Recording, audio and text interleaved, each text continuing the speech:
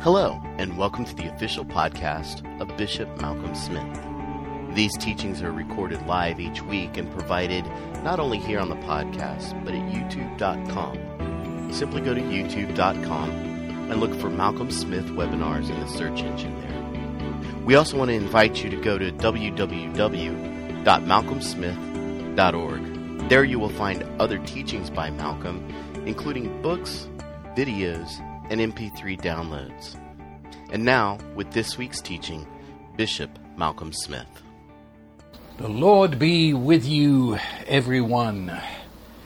And we are going to look in a moment to yet further into the heart of that father of Luke chapter 15, and also into the darkened, terrible mind of that elder brother. But before I do, let me remind you, and I want to do this because it is so urgent that you sign up as soon as possible for our retreat in San Antonio, in Texas.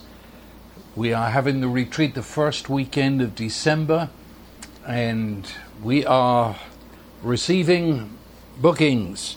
And I don't want you to be disappointed. It is going to be one of the most wonderful weekends of this year anyway, when a whole room full of people, all on the same page of the love of God, worship God, visit, fellowship, share, encourage one another at tables, and then we teach the Word of God, which is more than a conqueror. And so many believers have never yet been a conqueror, let alone more than a conqueror.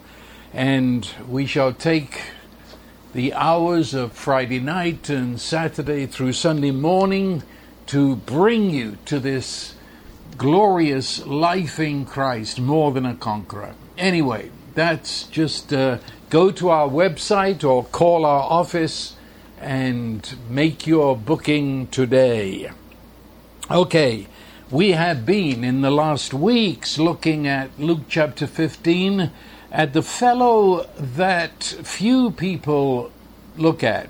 We think of the parable of the prodigal son, and we know that this unhappy fellow turns up at the end. Well, we have spent a number of weeks getting inside the heart and mind of this chap and seeing the amazing, and I underscore that, the amazing words that Jesus has the Father tell this angry, resentful young man.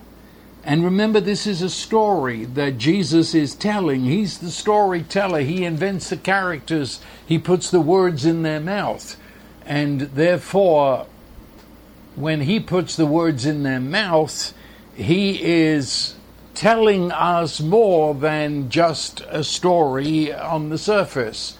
And what I'm doing with these words that are in the mouth of the Father, I want you to hear those words as the Pharisees did the first time this was spoken. Those religious persons who had memorized the Old Testament. Therefore, they're going to hear echoes of the Old Testament truth in the words that Jesus says here. But also, Luke wrote this as a record of what Jesus said, and he wrote it for the first believers in the early church. And what did they hear who were fresh to the coming of the Holy Spirit and all that he taught them? And so we're looking at the story, but we're looking beyond it to maybe other levels, shall I say, of how it was first heard and how those first believers heard it. Okay, and so verse 29, just to bring us up to date, here's this angry young man. He answered and said to his father, although notice he doesn't have the, that respect of son. He doesn't even call him father. He just says, look, for so many years I've been serving you. And we've seen that the actual words there in the original language, all these years I've slaved for you. I've never neglected a command of yours. Yet you've never given me even a kid, a young goat, that I might be merry with my friends. But when this son of yours came, who has devoured your wealth with harlots, you killed the fatted calf for him. And the father said to him, my child. Oops, we've lost it for a minute. Come on. Luke chapter 15. He said, my child, you have always been with me, and all that is mine is yours. And in the last couple of weeks we saw that he called him my child. We saw that he says, you've always been with me, but now, and I find this, this is enough to keep you awake at night. All that is mine is yours. So here's this elder brother, and he's speaking from this slave mentality. He sees himself, and I mean really sees himself, as a slave. He sums up the years of life with his father as all these years I've slaved for you. It's a victim that is speaking. I did all this for you. I kept all your commands. And now you didn't even give me a young goat. And this other kid that's come home, you've given him a fatted calf, and so on. There's a deep resentment here, bordering on hatred of his younger brother. And he's angry at his father. Angry because he is saying, if you read that a few more times, you'll hear him saying, well, what more do I have to be? What more do I have to do? Will there ever be a day when I do enough to earn acceptance, to earn respect, to earn just a little bonus from you tight-fisted? See, that's what do I have to do to earn your acceptance? What do I have to do to earn the sort of celebration you're giving to my younger brother? And as we have seen, it was the greatest insult. We have no parallel in our Western world. Some of you listening out there in the Middle East or other parts will understand it, but the greatest insult that this son could give to his father was to refuse to come in and take his place alongside his father as the co-host of the feast. It was a public spit in his father's face. Terrible. And in normal circumstances, he would be arrested. Yes, arrested by the servants of the father, placed in some place with lock and key, and to wait for the punishment his father would give. And so, instead of servants coming out to arrest in front of all the watching guests, the father comes out. That in itself was a tremendous act of humility, love.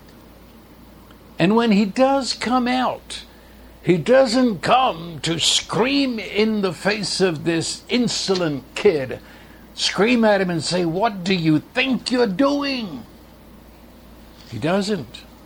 He doesn't argue. And when this boy spews out his venom at the father does not argue with him. Doesn't debate with him and say, now just a minute, let's go. No. Doesn't argue, doesn't debate. There's no rage in the father's voice. Rather, there's a verse in the epistles, and this is a good illustration of it, where I say this father came out and he spoke to the oldest son. He spoke the truth in love. I don't mean, in some churches, those people, they come to you and say, well, I love you, brother, I love you, sister, but I've just got to be straight with you, and it's only because I love you. And they begin to shred you and tell you everything that's wrong with you and Now, that's not telling the truth in love. To tell the truth in love is to tell the truth of how God the Father sees this person. Not how you might see them, but how God the Father sees them. That's the truth, and that's speaking it in love. And so the Father comes, and he very simply, I can almost hear the tone of his voice, which is gentle and kind. There's a tenderness. He speaks the truth, and he speaks it in love. And so his words are like bathing this chap in light. To see himself as the Father has always seen him, to see himself in the light of the real way things are. A light that reveals who the Father is. You see, Jesus is the light. He said that's one of his offices, if you could say it. I am the light of the world. Whoever follows him shall not walk in darkness. They'll have the light of life. You're alive because you see the truth of who God is revealed in Jesus, and the truth of who you are, for Jesus reveals to us who we are in himself, in relation to the Father. Jesus is the revealing of the blueprint of our creation, what we were created to be, and now what he has done in redeeming and bringing us, restoring us to that original image and a trillion times more. And that's what this Father's doing. All those things that the older brother has poured out to his father in rage, Father does not answer them. He rather simply, so succinctly speaks the truth in the energy of love. And he looks at that boy, my dear child, remember that? My dear child, you are always with me. And then these words, all that I have is yours. All that I have is yours. Remember, spoken to this slave-minded boy, lost in the labyrinths of lies that he is a slave and must earn, must deserve everything he gets. This slave mentality that feels he's a trespasser upon another's property, that he's walking on land that doesn't belong to him, and he's working with tools and things that are not his, and he's a slave, and he's a victim of, and so on. And the Father just cuts like a knife of love through all of that and says, all that I have is yours. You're no slave, you're son. And you're not only just a baby son, you are seated with me at the table as the sharing owner, co-owner. In fact, all is yours. I've given it to you. The Father certainly had. That's the head of the parable, where the younger son comes and says, I can't wait until you're dead. So give me now. Divide the inheritance. Read the will. Let's get this over with. I want my money. And the elder brother, who had legal right to stop that insult, didn't, because when the younger son gets his cut, the elder son, according to the law of that day, got double. So he got 2/3 of the property. The younger son got 1/3. The father, in fact, passed through death. He yielded to what that younger son was saying.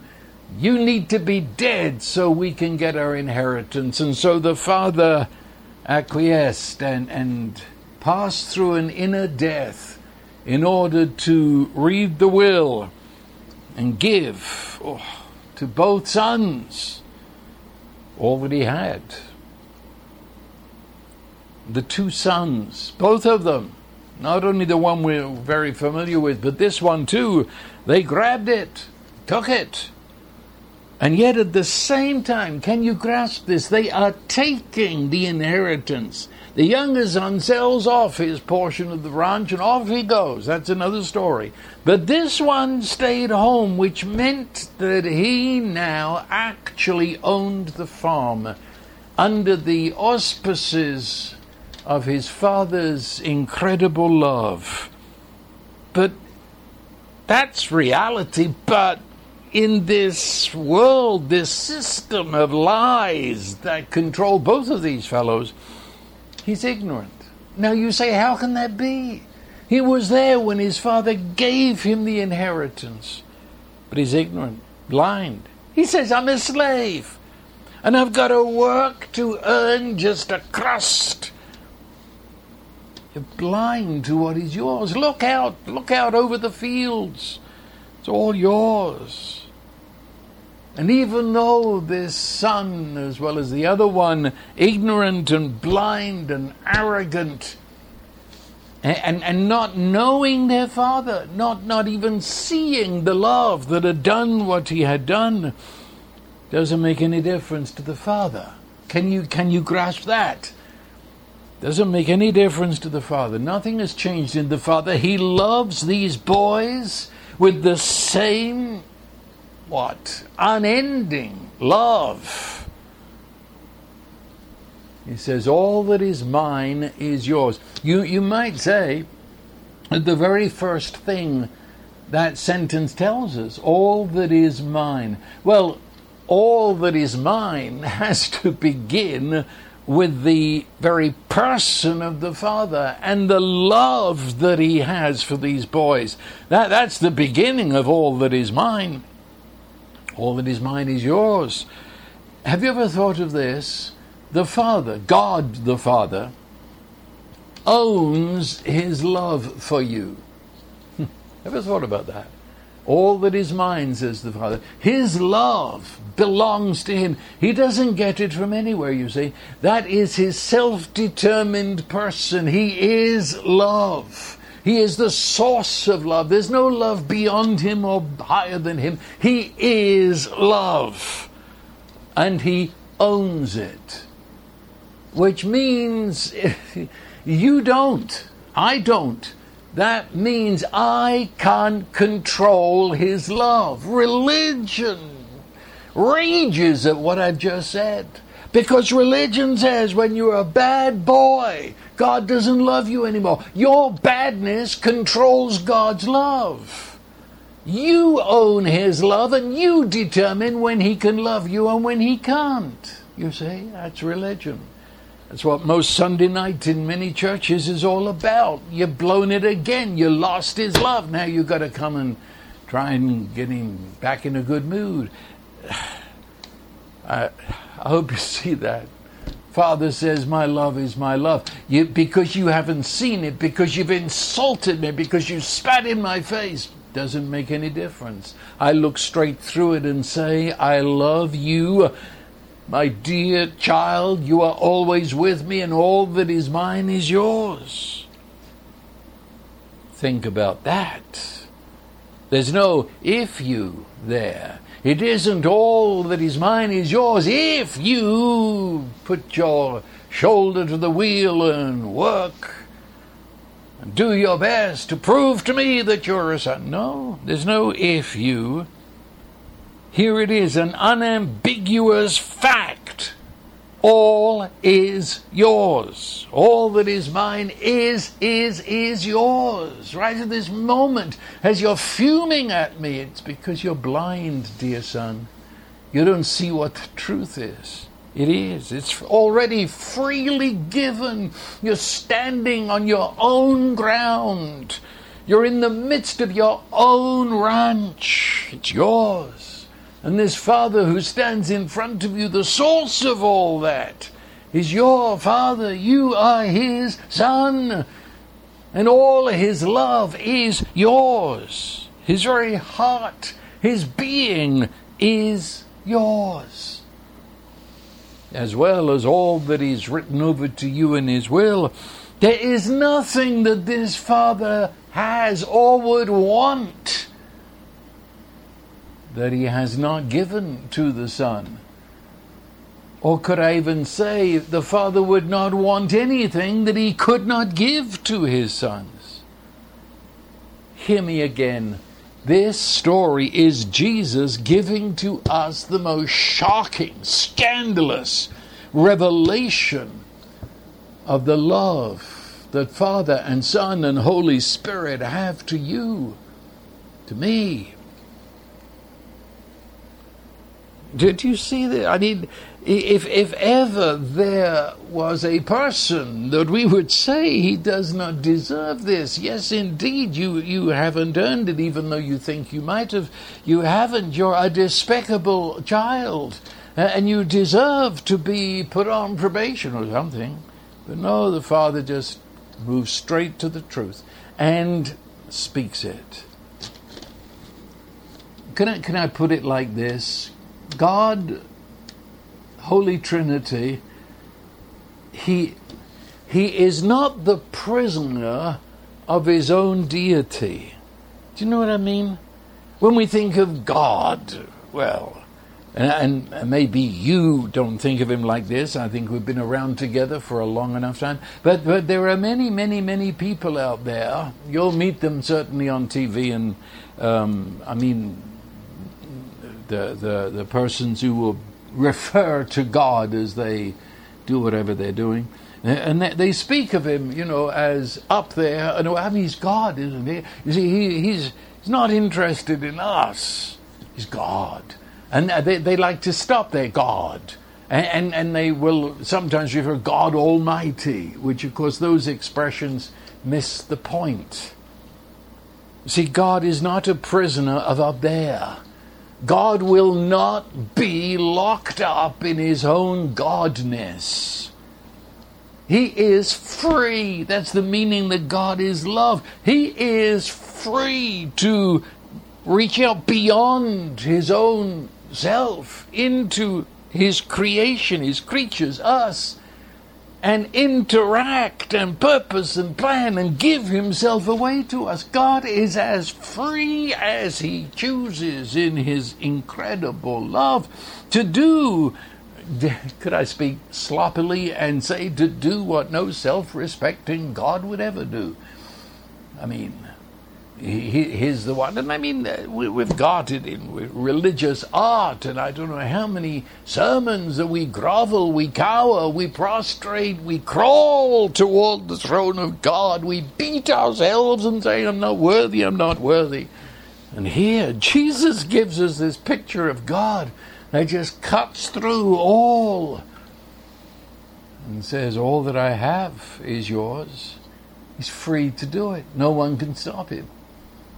He's God. He's free to love. And free to love those that all the laws of earth say that you can't love those people. But he does. This is amazing. This is what is at the heart of that expression in Scripture, the fear of the Lord, the awe, the wonder, the worship. What a God! Who is like unto you among all human concepts of God? This is the greatest surprise in all of creation.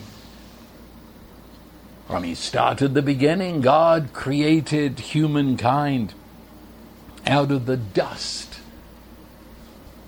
of the earth.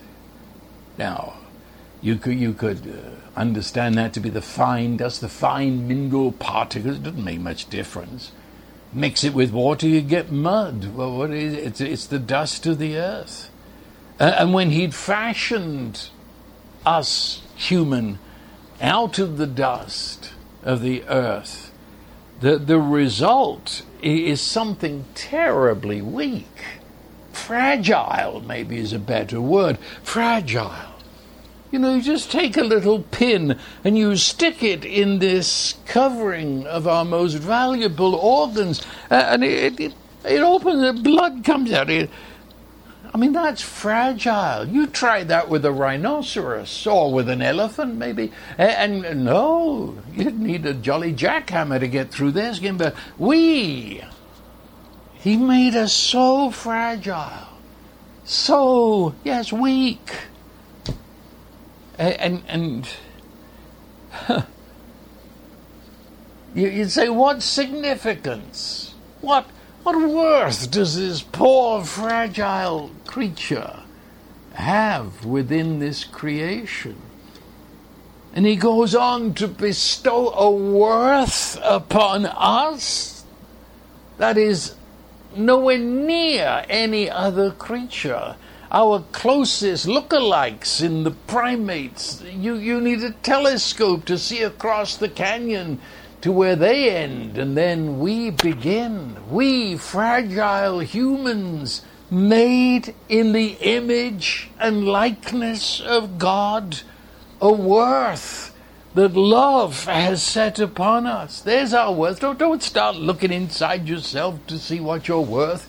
Don't go traipsing around the world to try and find yourself as if you'd lost half of your body. No, your worth is given to you in the face of this God who revealed himself in Jesus.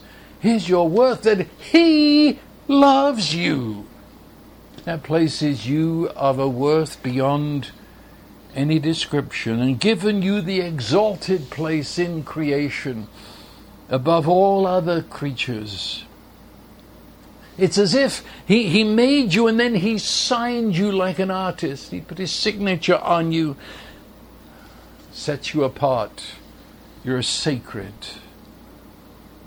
What is this love? It's love without reason. Don't try and reason it out. Don't stand there when you hear this message that you are so loved. Don't stand and say, but why? There's no answer to that. God is the answer to that. That's the way he is. The Father loves you. The Father has spoken that love in the Son. The Father has embraced you by the Holy Spirit. And there's no why. You can ask that forever. Why, Lord? Why would you do that? There's no answer. The only answer is to open your arms and let yourself be loved.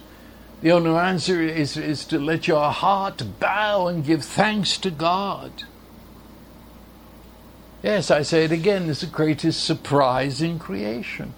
You'd never think God would do that. You'd never think he'd love that creature of dust.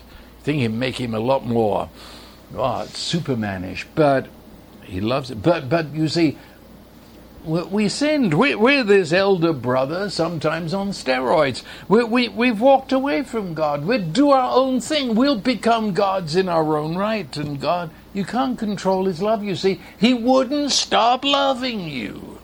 You see, we've been told, haven't we, that as soon as we sin, God suddenly has a mood change. Now he's out to get you. But that's not true according to the revelation that Jesus gives. He won't stop. We don't control his love by who we are. God loves us because that's the way he is. We can't control him. All we can do is yield to him. And then he placed this loved, beloved person, the Adam, placed him in Eden. And Eden, it says that it was specially prepared. Have you ever read that carefully? See, God created the whole planet, the whole universe, but then he prepared this place called Eden. He prepared it. And it would look as if Adam sat and watched him do it. And then it says he took the man and he placed him in this garden that he'd prepared. And the word Eden, it means delight. It means joy. Wow! The garden of delight. The garden of extreme joy. The garden, when the Lord had finished making everything, he said, it is very good. He must have said very, very good when he came to that one part that he specially prepared. And that word good, it means, oh, how beautiful, how harmonious, how it all fits together. And he put streams that ran through with pure, crystal, dancing water. And then he said, of all the trees in the garden you may freely eat, water, food in limitless abundance, all for you, filled it with the sound of the birds, flying gorgeous butterflies and all animals, just because he loves you. They got their purpose, but the first purpose of all creation is to delight your eyes, to excite you. He even put gold in the garden, it says. Not that Adam needed a credit card or anything, but whenever the day would arrive when one needed some sort of currency, well, I filled the garden with gold. You'll have enough and to spare.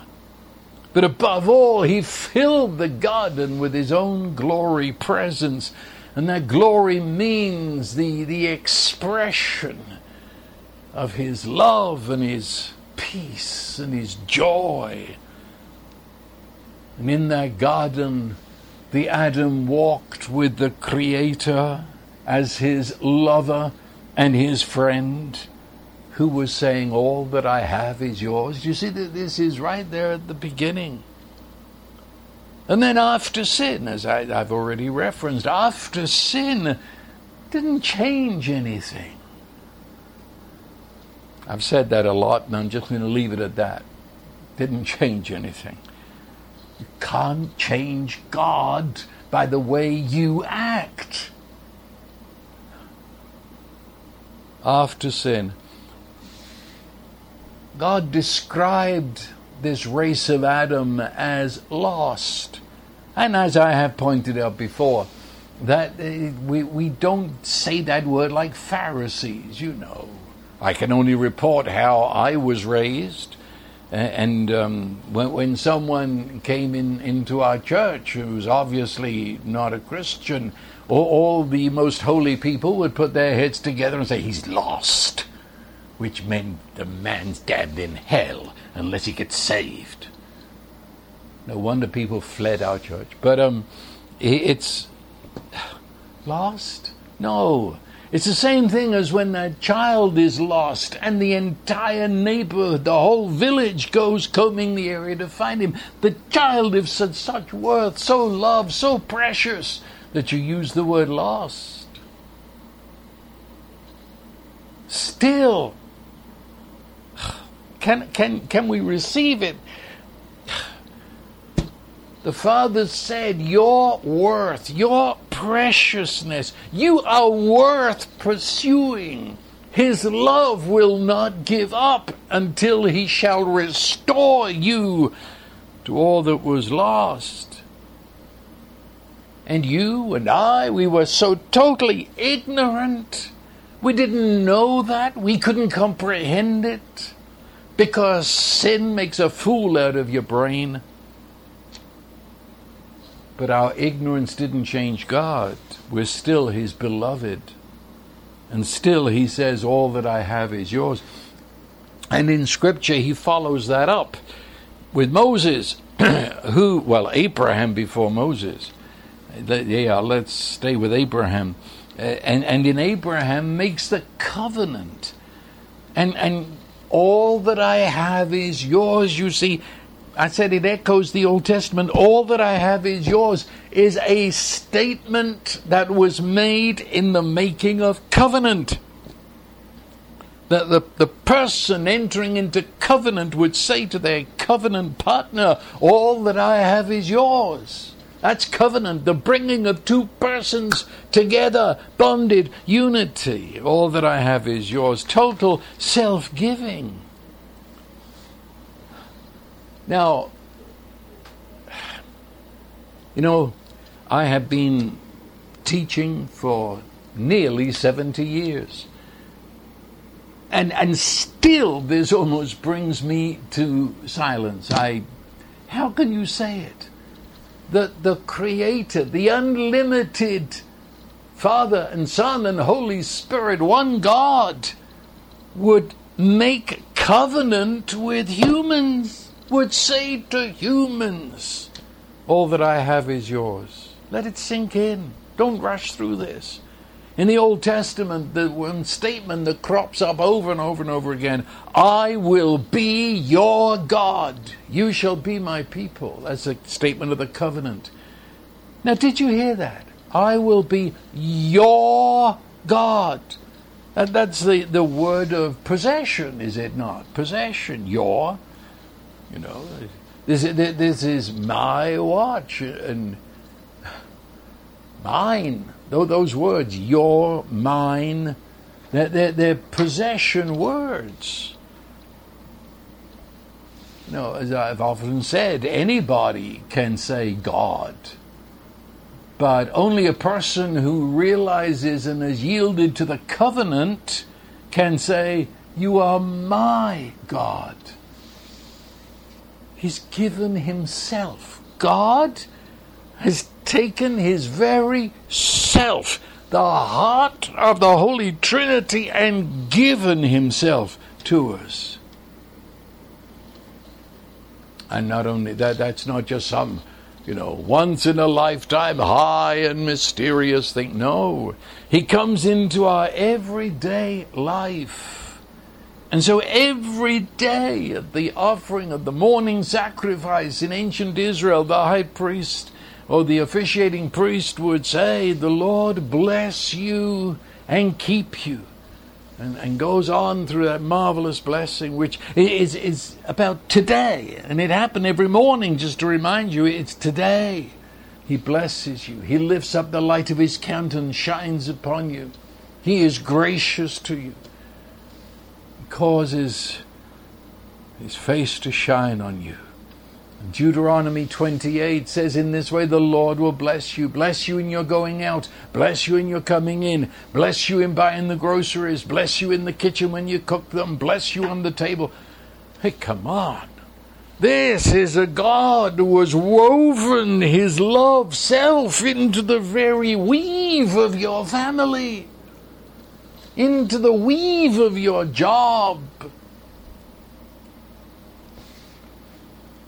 Now, the statement of covenant by David in the Psalms, the Lord is my my shield, my strength, my shepherd, my light, my salvation. And there you have it again. The Lord is saying, all that I have, that is the Lord, God in all his beauty and love, all that I have, the Lord is my. Is my. Well, is my, he's saying yours. You follow me? The Lord is my. So all that the Lord is has become my life. Well, that's the same. The Lord is saying, all that I have is yours. No, there's what Jesus put in the mouth of this Father. That's been the way God has revealed himself since the very beginning. And of course, that love that God has, which I think is already established, is a love that does not quit giving and arises from the God who is and is not changed like the temperature and by the weather according to how we're doing. So God decides he'll love us more, love us less. No. That love arises from the unchanging God. And so we're not taken by surprise when the gospel opens with the words, for God so loved the world. But now we come into the final definition of that love. For God so loved. Trying to tell us this love is like nothing you've seen on earth. God so loved the world, the whole jumbled, torn up, bleeding mass and mess of the world. He so loved that. Okay, now we're going to see what that love means. We're sort of coming to the ultimate dictionary for the ultimate definition. He so loved that. What's the that? What's the equivalency to this love? He so loved that he gave his only begotten Son. That is, he gave his very self. God gave God. So you see, he didn't give us just a list of rules. Didn't give us cold doctrine about a remote God. Didn't give us a formula. Didn't tell us that we'd try to please him or be like him or... No, he gave us his Son. God gave us himself. And in giving us himself, giving us his Son, he then, through that Son, gave us the Holy Spirit. And if we had another 2 hours, I'd take you through the New Testament to show you that God, the Holy Spirit, comes to dwell within us. And the language is very simple to understand. It says, your body is the temple or the dwelling place of the Holy Spirit. Could it be simpler? There's nothing mystical there. It says that your body, with all its organs and nerves, with the invisible part of mind and imagination and emotions, your body has become the place where the ultimate gift of God comes to dwell. So he pours out the love of God into your heart. The center of you, this body, your body becomes the dwelling. The address on earth of the Holy Spirit is your body. Christ dwelling in you. Or try another one. Ephesians in chapter 3 would be a one where it says it's portraying to us to be filled with all the fullness of God.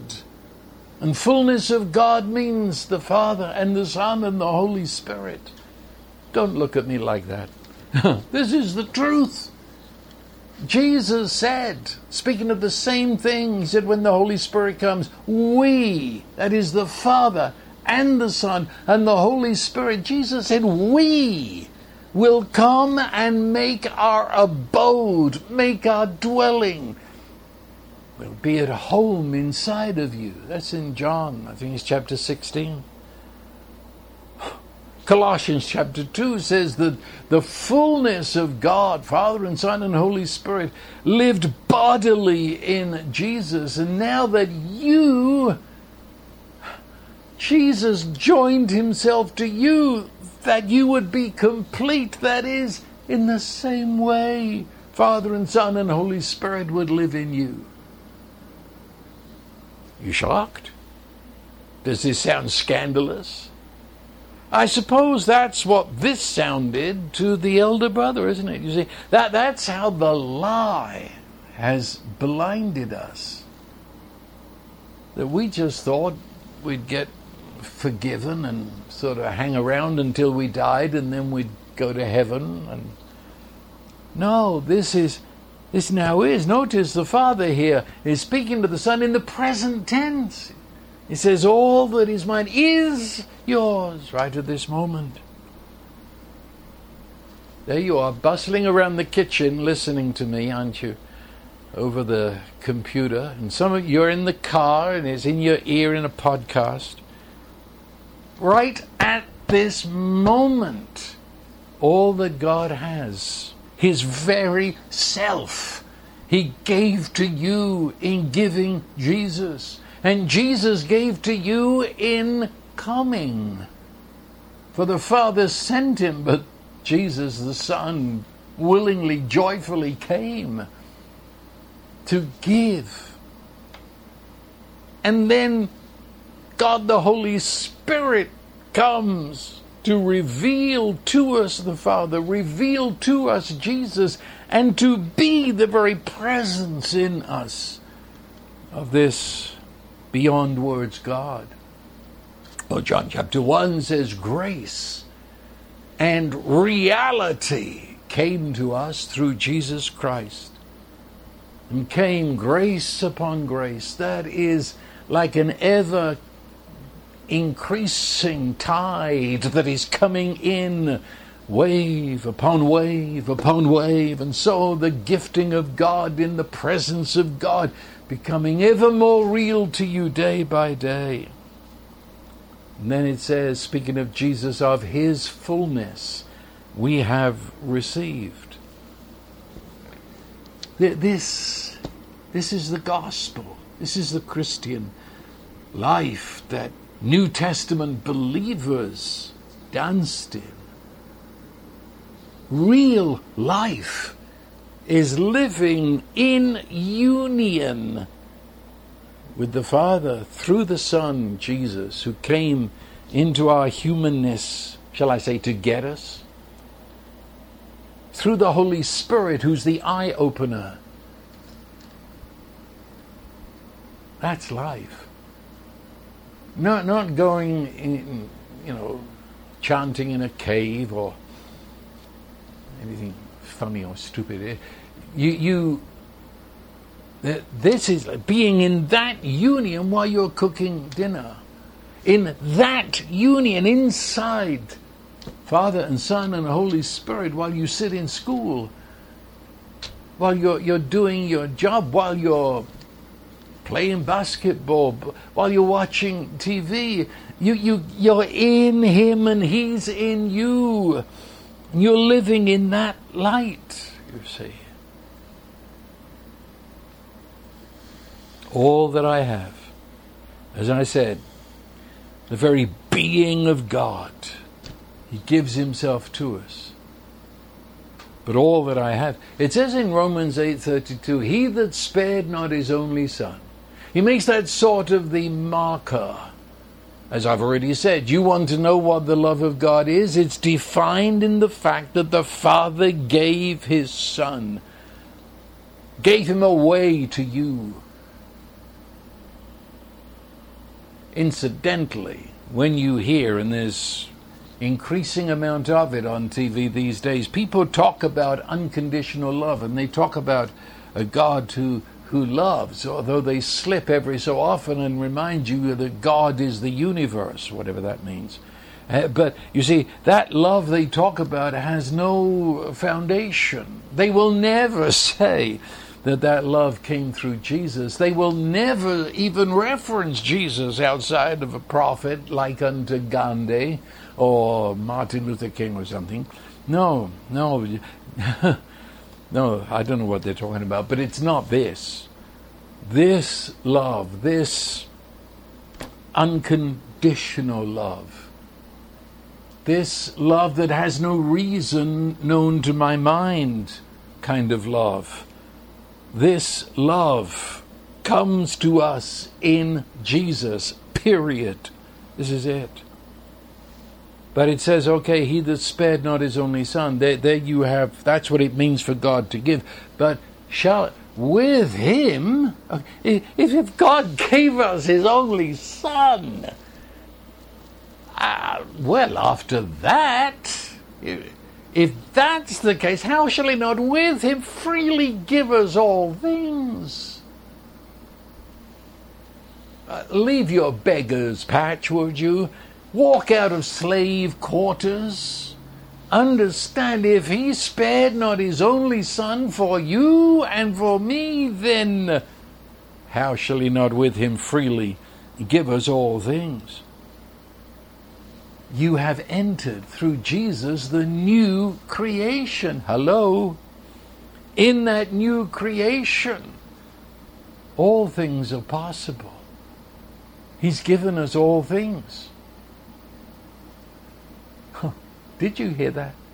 All that is mine is yours. Therefore, as the scripture says, with God all things are possible. And we have to begin a process, and it is a process, of the renewal of our mind, because it's our mind that was darkened. It's our mind that became a mess of ignorance and stupidity in believing the lies about God and the lies about ourselves in relation to God, the lies about the reason we're...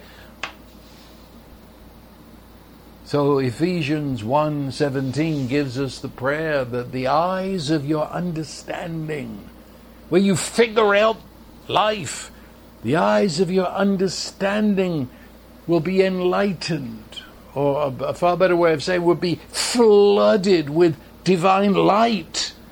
That every light in God's heaven be switched on in your brain, so that you can think as God thinks and see and know what God the Father knows about you, and see what God the Father knows about himself. So your mind is renewed to expect and anticipate this day, this kind of life where all things are possible.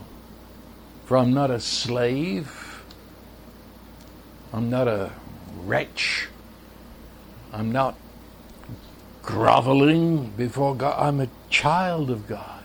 I'm a son, I'm a daughter. Today, now.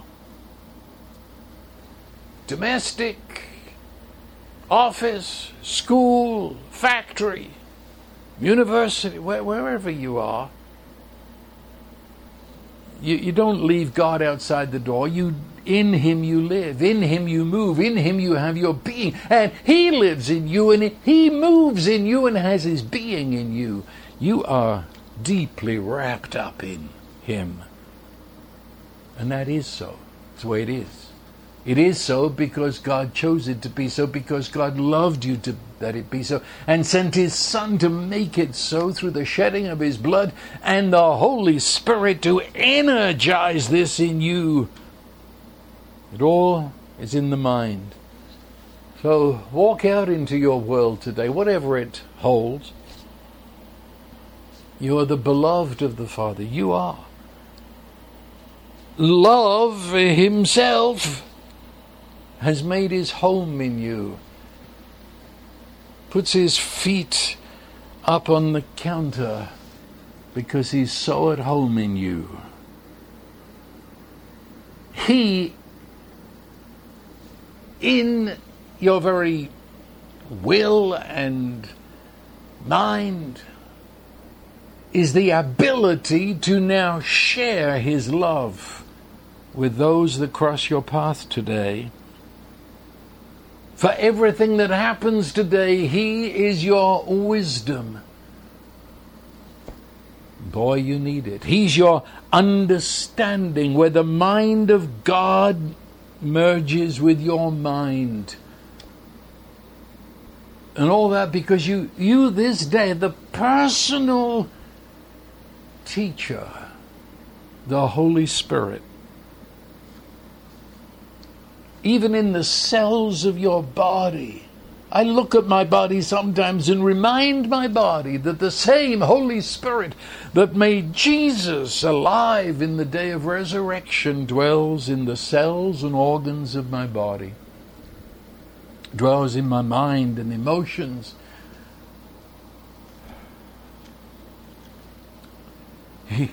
He works at my job. He lives in my marriage, my family. All things are possible. And all things, right as I'm speaking, are working together for good. This is the way it is. All that is mine is yours. And this elder brother could hear those words and in fact had lived in that reality his life. But throughout that life, though that real was all around him and that Father was right there with him and in front of him, yet this fellow is lost inside a whole system of lies, illusions. Can you hear that? You can be in the middle of this and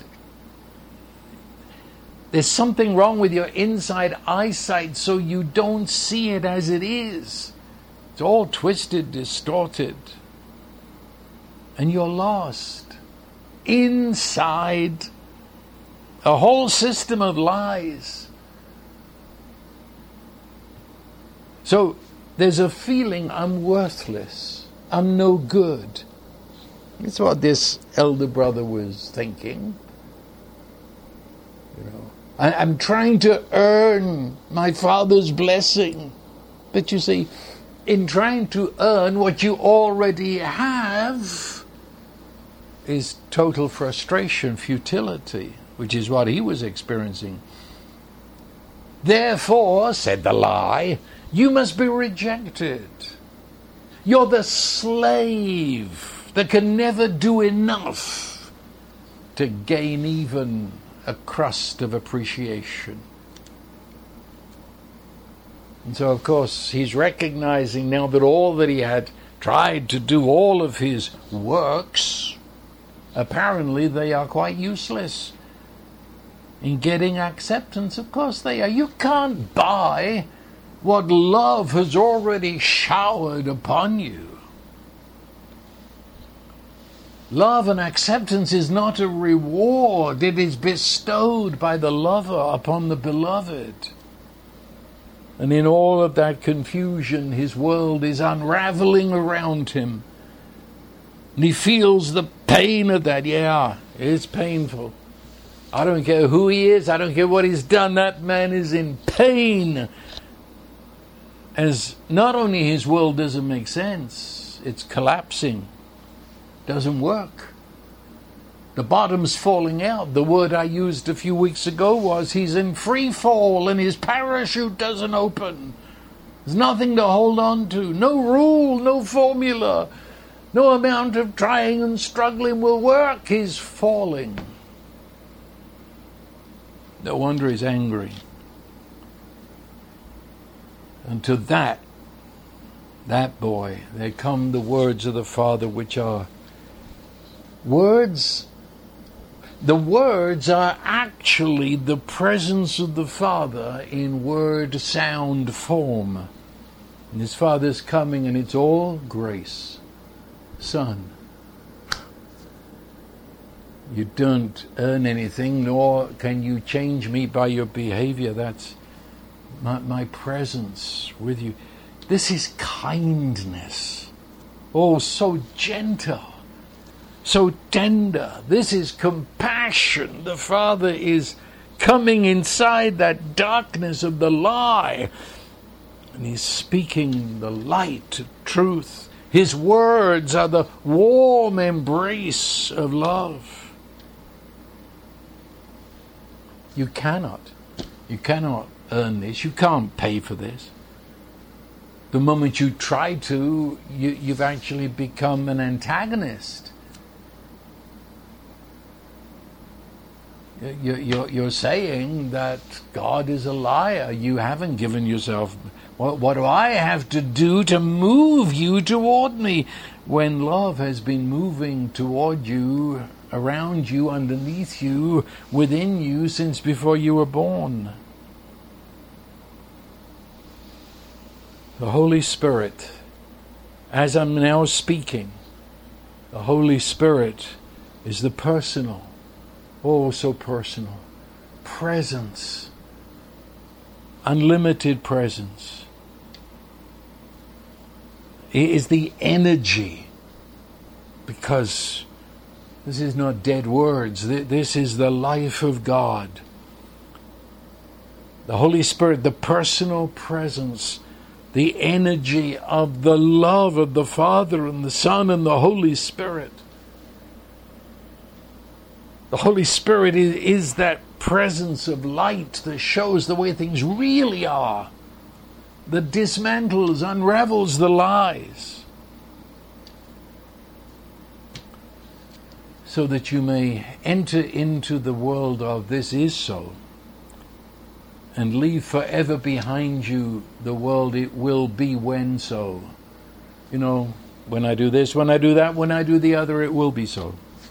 That's gone. Crucified with Christ, forever gone. You now live in the world that by the love of God, by the grace of God, it is so. All that He has is yours. It's the love of the Father, it's the love of Jesus the Son to come to make that a reality in your broken life. It's the love of the Holy Spirit that is now working hand to hand, eye to eye, face to face, cheek to cheek with you, to that moment of free fall. When you let go of all that, when I do this and when I do that and when this happens and when that, let it go. Free fall. And you'll fall right into the delight and joy, the grace of the God who never stops giving. Well, there it is. May the Holy Spirit open all our eyes. And now the blessing of God, who is almighty love, the Father, the Son, and the Holy Spirit. His blessing be upon you, opening your eyes, assuring your heart, and bringing you by the hand into all that the Father has prepared for you in Jesus Christ. So I now bless you. This is the way it is.